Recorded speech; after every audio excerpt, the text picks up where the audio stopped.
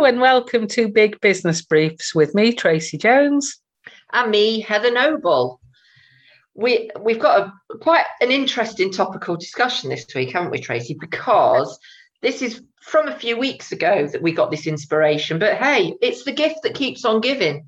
Oh, absolutely, yeah. We're talking about taking responsibility. As a leader. As a leader, yes. And what that looks like and why it's a good idea and why it's not a great idea to, what's the phrase that you used? Chuck your team under the bus. Yeah. And I don't know where we got the idea from. Let me think. Is there anything going on in the UK at the moment that involves chucking your team under the bus, Heather?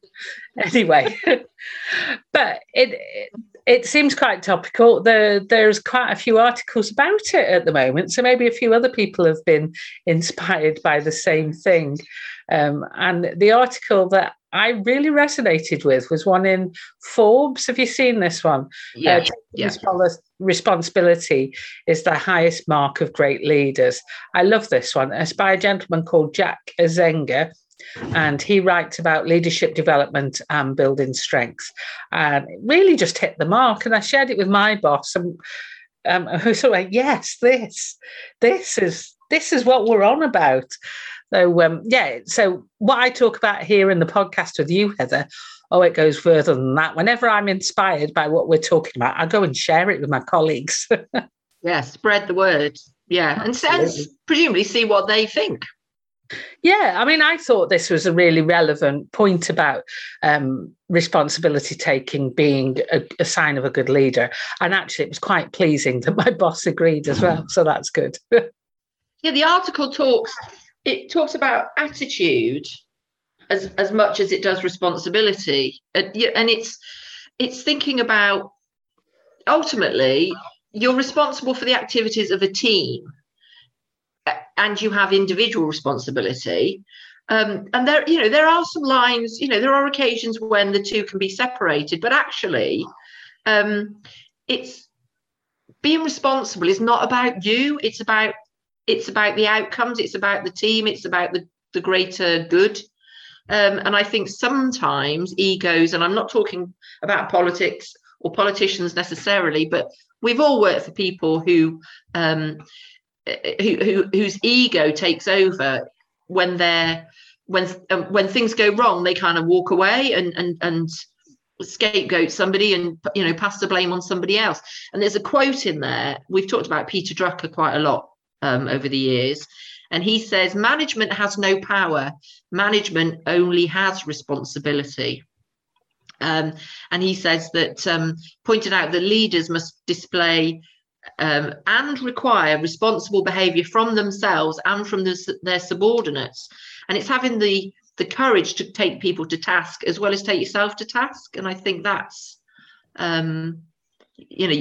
sometimes avoiding having a difficult conversation and just going, and passing some blame might be the easier option. Yeah, I was talking to some other colleagues today about feedback, giving, receiving feedback, the differences between both of those for positive and negative feedback. And a few of them said, yeah, positive feedback, no worries, give that easily. Yeah. But giving negative feedback and receiving negative feedback was deemed to be quite a difficult thing. So, responsibility is all part of that feedback process as well, isn't it? Yeah, and I think that if you set yourself up as the leader of a team or the manager of a team, you've got to take an element of responsibility. Now, where this falls down a little bit for me is in the world of football. Okay, go on. Okay. So, well-known football fan that you are, Heather. Yes, I know. And maybe it's because I know very little about it. But a team does badly, so a manager who's only been there 5 minutes leaves. Yeah, they get sacked. Yes. But they haven't had time to turn a ship around and get those people on board sometimes. Yeah, I've got to admit that that's a real bugbear of mine, and the owners often and the fans are calling for the manager to go as well. It's like, actually, it takes a long time to build that sort of teamwork and to get the team behind you to trust you as a manager, doesn't it? Yeah. So I think there, in that situation, you don't necessarily have the opportunity to fix the problem because they've kind of inherited it. And you going back to politics now, very often that's used as the excuse. When we have a change of government, it's like, oh yeah, that's what the old guys did. That's what we got to turn this all around and blah blah blah. That lasts for decades. That blame, doesn't it? I know. After a period of time, you have to go, no, hang on a minute. You made this. Yeah. And I think that's where it can look, whatever your political view, it can sometimes look like, as you say, somebody chucks somebody under the bus to make themselves look good. Yeah, I think in football as well, that the manager is expected to fall on their sword for a bad result. And it doesn't always seem like the right response, to be honest, does it? No. Did you see another? I saw an article in, I don't know how to say this, ConantLeadership.com. No, I didn't see that one. Okay, well, they were talking about why taking responsibility is the best leadership choice. And they talk about some of the things that are mentioned in the Forbes article. But they say that you have to be tough-minded. You can't be flaky. And you have to choose to take responsibility. You can't have responsibility foisted upon you. Now, if you apply for a senior position where you have responsibility and you don't choose to take it, you've instantly got a problem. It's just not going to stack up. But the first point that they mention is, as I've already said, it's not about you, it's about everyone else.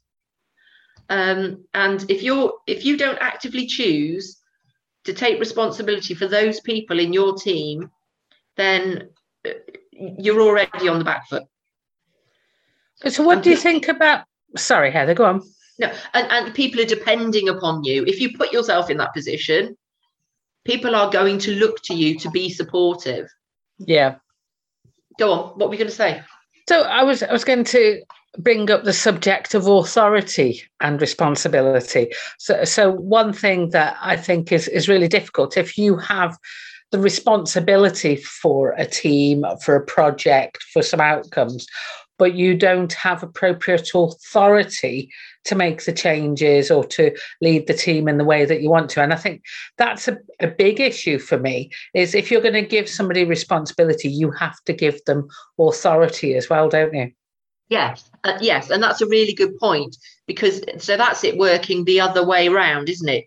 You have responsibility. So I may be your boss, but I give you and you take responsibility for a certain part of the business and your team. Now, my job there is to make sure that you get what you need in order to deliver for that team and give them what they need and help them achieve things. And when the crap hits the fan, people are going to look to you for a plan, me included, as to how we're going to fix this. It's sometimes not even that there's been a problem, it's what do you do about it? Yeah. Like when you're a kid, your parents are responsible for you. They are responsible for what happens to you. And if something goes wrong, you look to your parents to take. They don't go, oh, see what you've done. Sort it out then. Well, right at the top of this article, Jack references some research that was done 40 years ago by a colleague of his at the time, Dale Miller. And he was looking at what makes somebody more suitable for promotion. And they did this research. I think it was called Responsible Behaviour, Stamp of the Effective Manager. It was published in 1976, this research. And what they did was they identified colleagues as highly effective and ready for promotion, and a second group initially considered ready for promotion, but then later deemed unready or unsuited. And to cut a long story short, it was quite obviously a lot more detail than I'm going into. But what this showed was there was a sharp distinction between the two groups. And the managers who had been passed over for a promotion, having done the study, what they found was that that group that weren't ready to be promoted had attached far less importance to responsible behaviour than the managers that were deemed ready and suitable, highly effective, and suitable for promotion. So it's that sense of that they see that responsible behaviour is important, is just as important as actually being responsible. So it's that attitude, as you mentioned before, that you have an attitude of taking responsibility, and that then you must behave in a responsible way as well, to all levels. So whether you're dealing with subordinates or to or upper management or horizontally to other departments, it's this attitude of responsibility that's important, and this sense that you have you take control even if things aren't going well. You're not just getting a reward every time something goes well. Yeah. You take a responsibility if it's not going so well, and you go through the good periods and the bad periods as well. So I think it's, if you're interested in what makes a good leader, then it's really worth digging out this article from Forbes by Jack Zenger. What else did you find, or what other thoughts have you got on this, Heather? I went to mindtools.com, and they obviously they've got an article taking responsibility, and they talk about two things. One is signs of not being responsible, and so they've got a few bullet points like lacking interest in your work and the well-being of the team. So this is if you want to spot this in your in your colleagues or in your team. Blaming others for mistakes and failures. We've all worked with people like that. Missing deadlines, avoiding challenging tasks and projects, and not taking risks. I think that's a biggie. Well, I suppose you can avoid errors, can't you, if you don't do anything exciting or challenging? Yeah. Avoid taking initiative and being dependent on others for work advice and instructions, which is very easy then, because one of the other items is making excuses regularly, such as it's not my fault.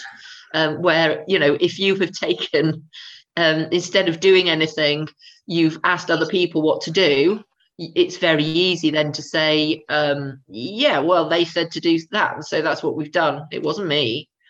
So if you see that in any of your team members, beware. So you mentioned before that we all know managers who've done this. Do any particularly stand out? Obviously, you don't need to name and shame, but have you got any memories from your career of people who have failed spectacularly in the responsibility behaviour area? Well, and I think, and it does centre around that whole either covering up something. I've been managed by people and they say, look, let's not just talk, let's just kind of ignore that and it'll go away. Whereas I'm like, why would we do that? Surely we need to understand what's gone on and then try to fix it. That whole head in the sand thing, because that never works. And if you as a manager or as a leader say, it's all right, let's just shut it in a room and pretend it doesn't happen. It didn't happen. Well, and not from a dishonesty point of view, but just from a let's not draw attention to it and wait until somebody finds out. Well, actually, you lose your integrity. Your team no longer respect you. And, what are they going to keep from you? Because you get to a point then when I might say, well, I'm not going to tell Tracy about it because all she's going to do is stick it in a room and pretend it hasn't happened. And like, where does that stop then in terms of decision making and autonomy and those types of things? So I've seen that, and it's very uncomfortable, because I'm much more likely to go, God, what's happened here? Let's get it all out in the open and fix it. Yeah. I think something that sticks in my mind from experiences over my career is when somebody wants the trappings of being a manager, I've got my business card.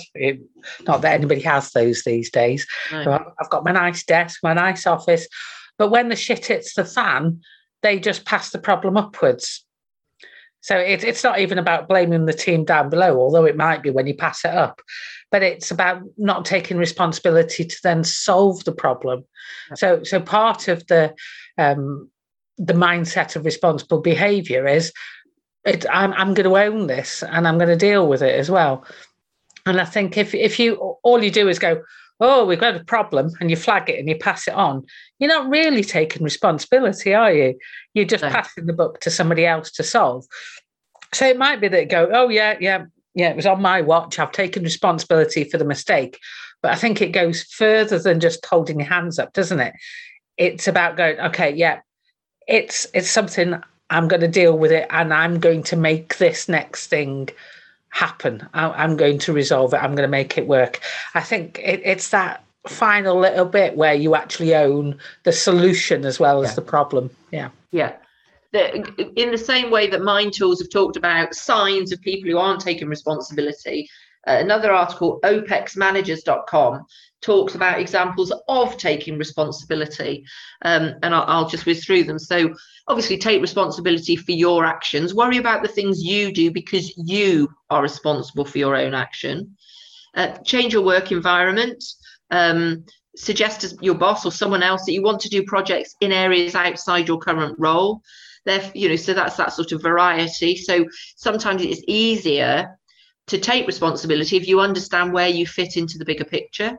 Admit your admit your mistakes, be respectful at all times, be proactive in offering solutions. That's that classic, don't bring me problems, bring me solutions or ideas of how things might be resolved. Provide unsolicited feedback. Be proactive in talking to people about where things are going well, but also where things are failing or run the risk of failing. Do your best work and never give up. If you do that, you are fully engaged with the process. Be honest with everybody.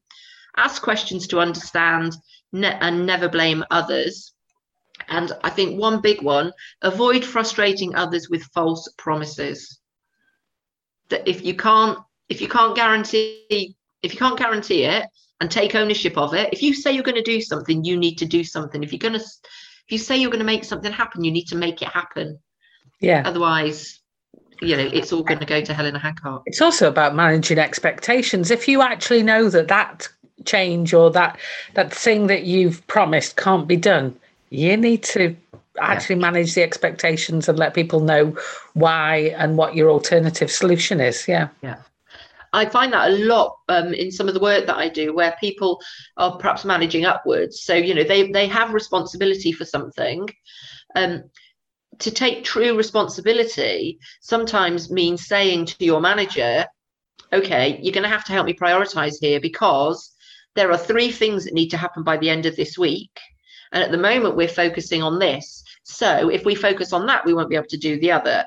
And it's actually, that's you, rather than saying, yeah, we'll get it all done. And at the end of the week, somebody's going mad at you because you haven't done all 3 things. You go, no, okay, I'm telling you this because I am taking responsibility for these 3 actions. Yeah, because it would be easy to just get to the end of the week and go, well, it was obvious we'd never be able to do that. We were all too busy on this other project. Whereas, if you can anticipate that and flag it up in advance, that's the more responsible thing to do, isn't it?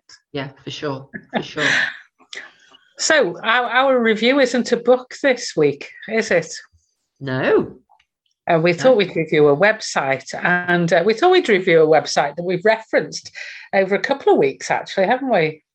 Yes, it's cropped up.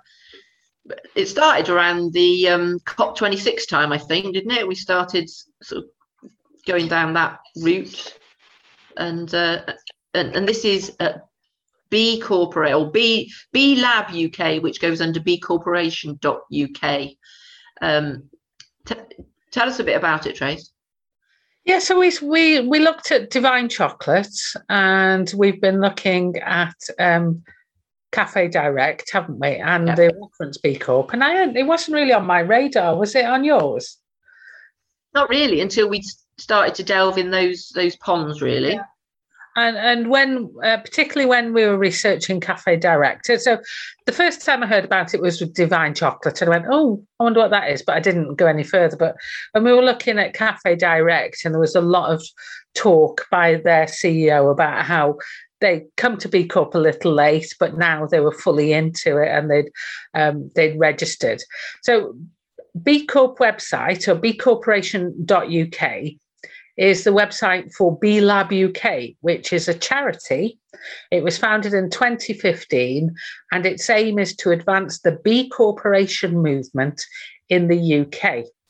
And it's all based on redefining the role of business within our economic system so that every business is a force for good. And we heard that referred to when we were talking, when we were researching Cafe Direct, wasn't it? It's this sense of the business as a force for good. It's an actual business that was built on purpose. It wasn't reverse engineered to have a purpose. It had a purpose. It set up a business around it.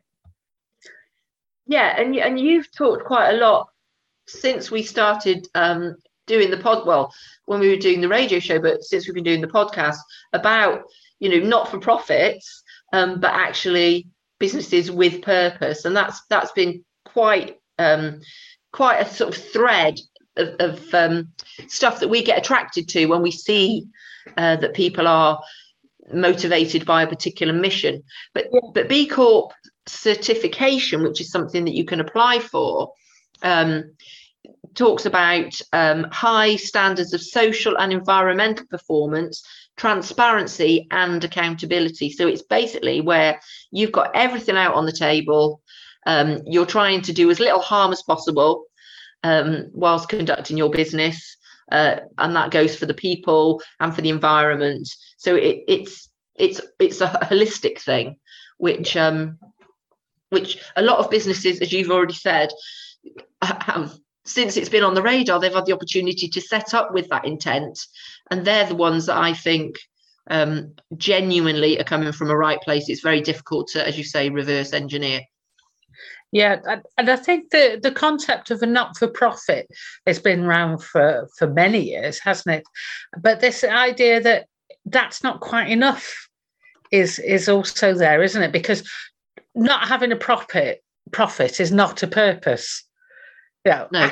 What we're moving towards, and when you're talking about employee engagement, and particularly, it really struck a chord with me when we were talking about Cafe Direct. They know their purpose, and imagine how nice it is as an employee to go into a job which has got a very specific purpose and that they're doing well with. Whereas if you just go, I'm going to run this business, but the main point of it is to not make any money, it's not quite the same, is it? No. I love the direction that these sorts of organisations and B Corporation, B Lab is taking, because it's actually rooting the idea that business has got a role and that it actually can have a purpose of doing good. And I think that is, I really connect with that, and probably why it keeps cropping up in our discussions. Yeah, anybody can run a business that doesn't make any money. That's quite easy. It's running a business not for profit. Well, yeah, but it's a business that does good work with the money it does generate. They've actually got. Did you have a look at how you can certify as a B Corp? What the process is? Yeah, well, I looked first at who can apply. Yeah. Essentially, you can say that can be anybody from big multinationals to sole traders, and they have different levels of fee depending on the size of the business, which is really quite handy. So if you're a sole trader, you have a one-off submission fee when you actually submit and apply for the certification, and then you pay an annual fee, but that's based on the size of your business as well. And I think the one-off submission fee is only about, I think it's 250 quid I found. Yeah. And it's the annual fees that are in different bands depending on the size of your business. But yeah, you can go from a sole trader with no workers, that's just you, and you could have charities and not-for-profits, they're not eligible, and partnerships are usually eligible. I think large businesses defined here slightly differently to some others, in that you have a revenue of over 100 million, operate in 2 or more industries, and operate in 5 or more countries, have 5 or more subsidiaries. So it actually looks like if that's something that you fancy, it doesn't really matter whether you're a startup, a multinational, a public company. There may be additional things that you have to do. Yeah. You could all start to join in and sign up for B Corp. It looks like there is work to do, obviously, in order to get the certification. I think, and the guy from Cafe Direct made it clear, they didn't jump in just in case it was just another license thing to join. They wanted to make sure that it had legs and was actually going to go somewhere because of the work that is involved with actually getting the certification. I can't say that word very well. Certification. Yeah. But and when we've talked. Are you still there? I am here. I had to put my video off because we're Zooming everybody, if you couldn't tell from the sound quality. But my computer came up with you need to stop some processes because this is all going a bit slow. So I put my video off. Sorry, Heather. No, that's okay. That's okay. You went a little bit Norman Collier then, and I didn't know if I was speaking, you were speaking, or if we were speaking over each other. But hey, that's the fun of Zoom. What I was going to say was, so often, when we look at certification of all sorts of things, we realise that it's actually quite a good process to go through, just to start to think about where you stand in terms of, so the measurement, the things that they measure as part of the process is governance. So, your code of ethics, your whistleblower policy, your mission and engagement, financial information disclosure, workers, do they have opportunity to develop their career, health, well-being, engagement, the environment, what impact you have on the environment, and what management systems you have in place there. Community, so diversity, equity, inclusion, supply chain management. We talked a lot about that in a previous podcast. And the customer, how do they give feedback? How do you deal with complaints? Customer well-being. So those are the key areas, and they then look at those from an operational point of view and from an impact point of view. So even just going through that process and asking the questions of your organization, even if you decide that you're not ready, it's a really useful project to get somebody to work on and to share that information with the organization. You can at least do a gap analysis, can't you? Yeah. See where you could potentially move towards if you were so inclined. There is a tool on the website, and it's called the BIA, the B Impact Assessment. It's free and confidential, and you can use that if you are going to give somebody that project to look at. One other thing that I came across just quickly was as I was pootling around the website, I came across Boardroom 2030. Did you come across that? Oh, yes, but I'm not sure I delved into much detail with it. Do tell more.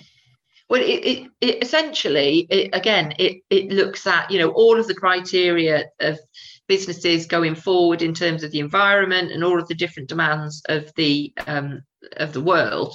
Excuse me, I'm going to cough. And essentially what they're doing is they're asking you to look at what your business might look like in 2030. And you can download a booklet, which is quite in-depth, but it looks at what a 2030 boardroom looks like, what it means for your business. Look at the model, engage with your stakeholders, explore and learn, talk to your board about it, and decide, even if you're a very small organization, what little steps can you take to move you towards the dream board of 2030? And they've got an activation kit, which gives you information, resources, and inspiration to help you plan your boardroom 2030 activation. And yeah, you just put in your email address and they send you the kit. It's quite a tome. It's not a little leaflet, but I think it's really interesting and perhaps something that we might revisit further down the line. Yeah, so I think it's well worth taking a look at. If you're interested in moving your business towards being a force for good and towards being of a more full purpose business, or indeed if you're thinking of starting one, I think it's a good place to look for some advice as to, potentially you might not be ready as you're starting, but as Heather said, you could do the assessment and then at least the potential things you need to be looking for going forward. And I think you're absolutely right, because the beauty of that, so if you set up a business 20 years ago, the agenda is very different now to what it was 20 years ago. And 10 years from now, it will be very different. So yes, you could set up a business now thinking about what's relevant in the world now, but this is about future-proofing your organization and possibly pivoting. We've talked a lot about pivoting since COVID started, pivoting your idea so that you are closer to the future structure, ethos, paradigm. There we go. Yeah, word, isn't it? Paradigm. Yeah. So in the UK, the B Corp website is B. That's the letter B. bcorporation.uk. So, profile this week. This was somebody. I can't remember. How did we find this lady? We mentioned her last week when we were talking about. I've completely forgotten. It's been a whole week, Heather. He was on CEO Secrets. That's right. That's right. Yes. We were profiling somebody off CEO Secrets, and there was this short video where she was talking about having been told to be less young and less girly. And I thought, really? Yeah. And this is a lady called Amy Holding, and she is the CEO of Opus Talent Solutions. And we spotted her last week because she'd been given that ridiculous advice to act less young and less girly, when in fact she describes herself as looking like a 12-year-old boy. Yeah, exactly. It just... Where does all that come from? I really don't know. You look and change your gender and change your behaviour, and that's not appropriate advice, is it really? And she didn't take it either. She just went, "No, that's not who I am." No, absolutely. What do we know? What do we know about Amy? Well, I found out that she graduated from Cambridge. And she did, what did she do at Cambridge? I've got it here. She did English literature at Cambridge, and then she went to work for Deloitte. So as consultant in the strategy team at Deloitte, and then got herself what she describes as a rather glamorous sounding opportunity to work as the personal advisor of James Caan, former Dragon from Dragon's Den. And she was working on a number of projects, did quite a few things involved with recruitment, realised that she liked the recruitment industry and set up her own company, Recruitment Entrepreneur. Then she sold it, as great profiles we've done in the past. You have a success and you sell it on. But instead of just pocketing the money, and in a podcast I was listening to with her, somebody asked her outright, so you don't need the money, clearly. Why are you working still? Yeah. I think it is an interesting question for anybody who's made a lot of money in the past. And it's clear that it isn't money that's motivating her. It's something else. She didn't quite put the finger on what it was, I don't think, in that podcast interview. But essentially, she likes to do a good job, and she wants to, be seen to have done a good job and get the sense of accomplishment of having done a good job. So she joined Opus, and she's helped the company to transition. It was an owner-managed business before. The founder, stepped away from the business, and she stepped up. and actually quite recently has stepped up even further because there's been a buyout funded by outside investment, I think Graphite Capital. And so Amy's sort of leading with James Kelly, I think I said, the chairman of Opus Talent Solutions, and they've been funded by a UK private equity firm in an off-market management buyout, and that's where we are now. That happened only this November, so sort of quite recent news. So that's a potted history. Are we done now? She talked that one of the reasons that she set up was that she saw that whilst working on those organisations that James Caan was involved with, that she noticed that there was quite a lot of room for improvement in the recruitment sector. And of course, the recruitment sector did have a bit of a reputation of being, well, shit. Yeah. Yeah. A little bit tarred slightly with the same brush as estate agents used to be. You know, it's that, okay, stick them in a suit. You know, they talk the talk, but what are they actually delivering? So I think that she took that into her own organisation, and now, of course, is bringing her knowledge. She says, I think I'm the only person on earth who doesn't say they fell into recruitment. Yes. Which is a classic, isn't it? People do say that. She said, I'm the weirdo that walked into it with my eyes wide open and I loved it. But I found an interview with her on GWR that was in the Times, but it's a model where they GWR do an interview with somebody while they're on a train. So there's quite a lot of mentions of GWR and you know how comfortable it is, etc. But then there's actually an interview with Amy, and she says so at 31 she was the UK's youngest female CEO of a 100 million company when she took the helm at Opus Talent Solutions in 2017, which, you know, that's quite an accolade in itself. But one thing she said, if you go to an interview now and the person asks, what's your 5-year plan? She says, well, that's not a realistic question anymore. If the company had told you their plan 5 years ago, they would probably have been wrong. Things change that fast. She sort of said you'd almost be better to ask them what their 5-year plan is. I think it's a really good point, isn't it? And sometimes when you are being interviewed, you do need to interview the company. If they want to know where you want to be in 5 years, well, actually, how do I know until I know where the company wants to be in 5 years? And then maybe I'll decide whether I want to go with you on that journey. Well, also, I think if I went to an interview now and somebody asked me that, I'd think, God, are they still asking that question? I haven't been for an interview for 15 years. What? It's not, it's not a sensible question, as she says.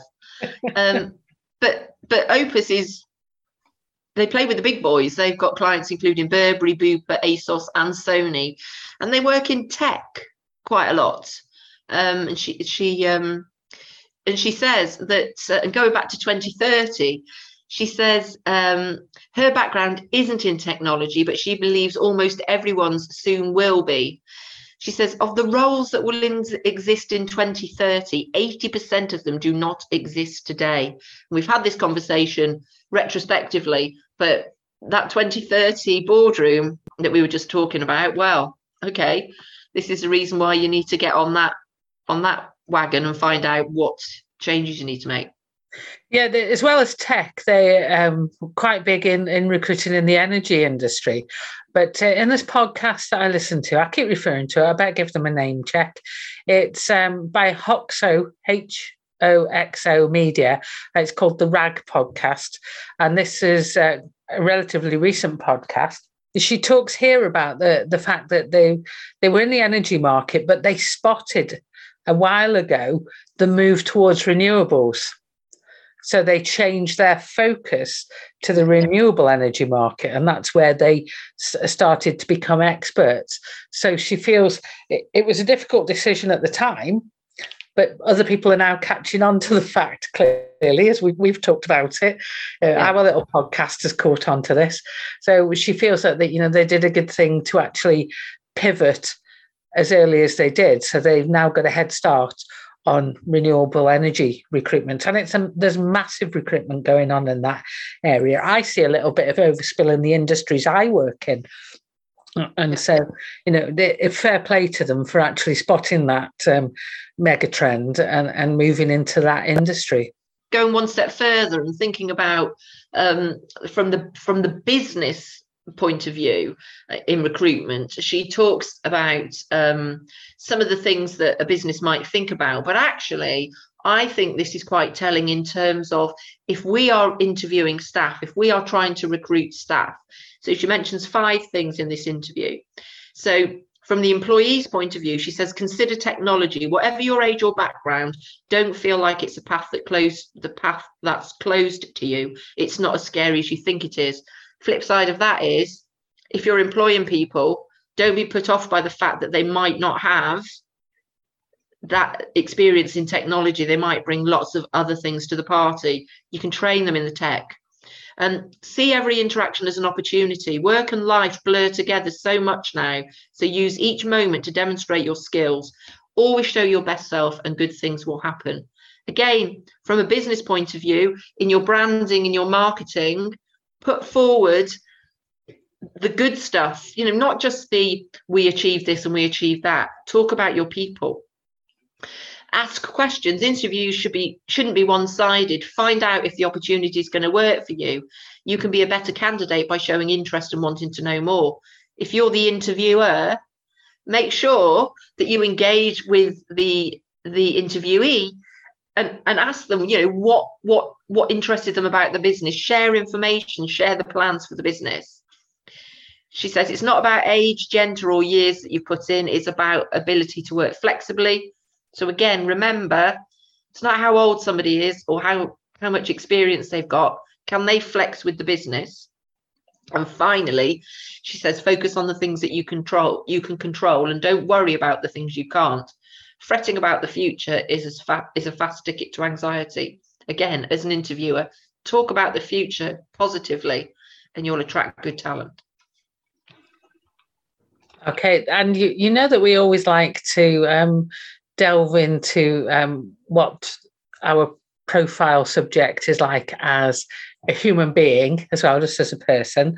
And I was helped out a little bit here by her profile on the Opus Talent Solutions website, because right at the bottom of all the details that I've just shared with you already anyway, she says that when she's not being a grown-up trying to run the world, she's happy being a hippie trying to save the world. And she's got qualifications in yoga, Ayurvedic medicine, massage, and breathing techniques. And also, it was discussed in this recent podcast, the RAG podcast, that she'd recently become a mum just before the COVID lockdown. So in February 2020, she became a mum, and she talked about this whole shift in attitude for how she thought she was going to work and parent. And actually, she ended up having no choice. She thought she'd be going back into work and the baby would be in childcare, whereas actually she was there at home with the baby through the pandemic, and that she was juggling. Her husband works as well, and they were both working from home. And she said what she has actually really enjoyed this forced change, and that she's sort of got used to that and is enjoying that, is sort of making a point of making time in the day to spend time with her daughter. It's really quite interesting to listen to her talk about expectations against reality.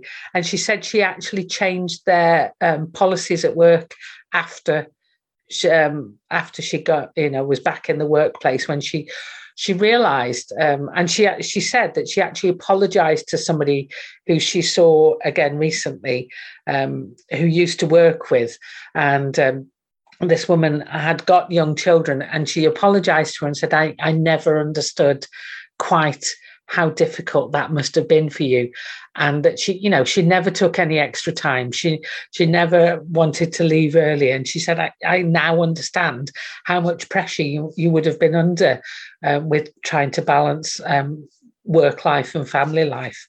So I think that's, I think that shows great credit to her as a leader. Is she admitted, yeah, okay, I didn't realize that this was an issue. Now I recognize it is, and I'm going to do something and change the policy. So fair dues. That is a wonderful story, isn't it? That is lovely. Yeah. Also a little bit of insight into her personality. So this is an article from January 2018 in The Standard. And it's asking her about what she enjoys about being CEO of Opus. The article's called Secrets of My Success. And she says she doesn't distinguish between life and work because she really enjoys it. And she's an all or nothing person. Now, this was written in 2018. So I'm wondering how that balance has tipped since she's had this experience with having a child and then having to juggle work and life. But she seems like a very authentic sort of person. So I think she's going to deal with it. She says she loves meeting people and she likes to take opportunities.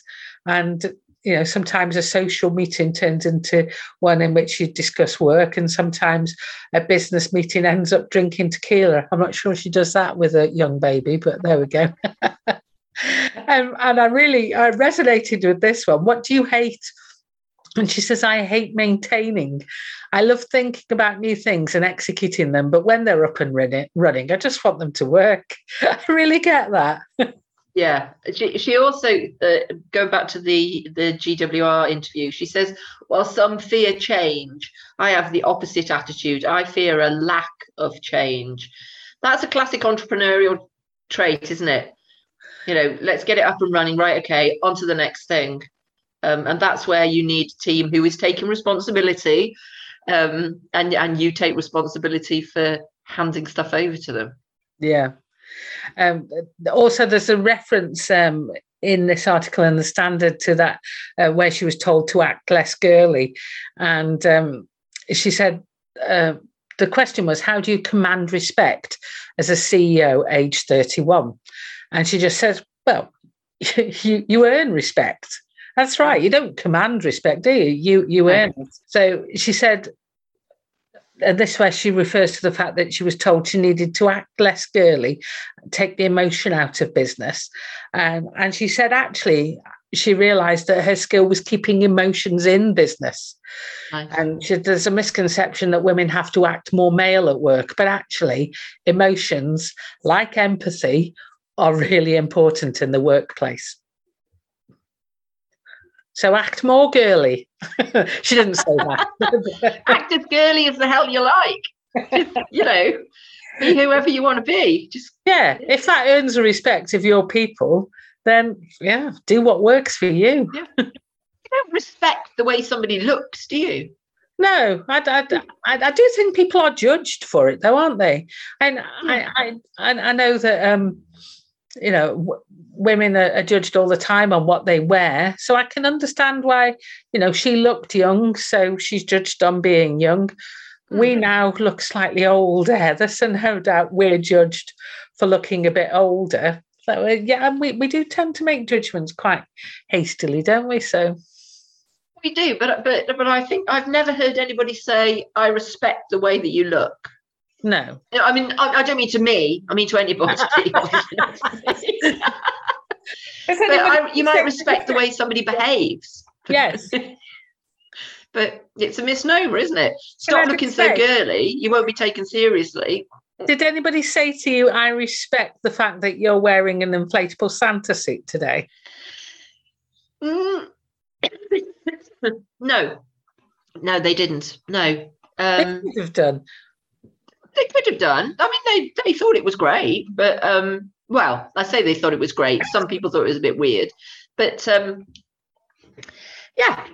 I respect myself for wrestling myself in and out of it. Have I worn it 3 times today, or twice? Twice today. Can I just ask the contents for the context? Sorry, for the inflatable Santa suit. Was it just to go to the supermarket, or were you actually doing something professional? I was business breakfast networking this morning, chairing the meeting. You need an inflatable Santa suit for networking, yeah? Yeah. And then this afternoon, I was at a Christmas little get together as the chair of trustees at a charity that I'm involved with. Oh, wow. Yeah, completely normal.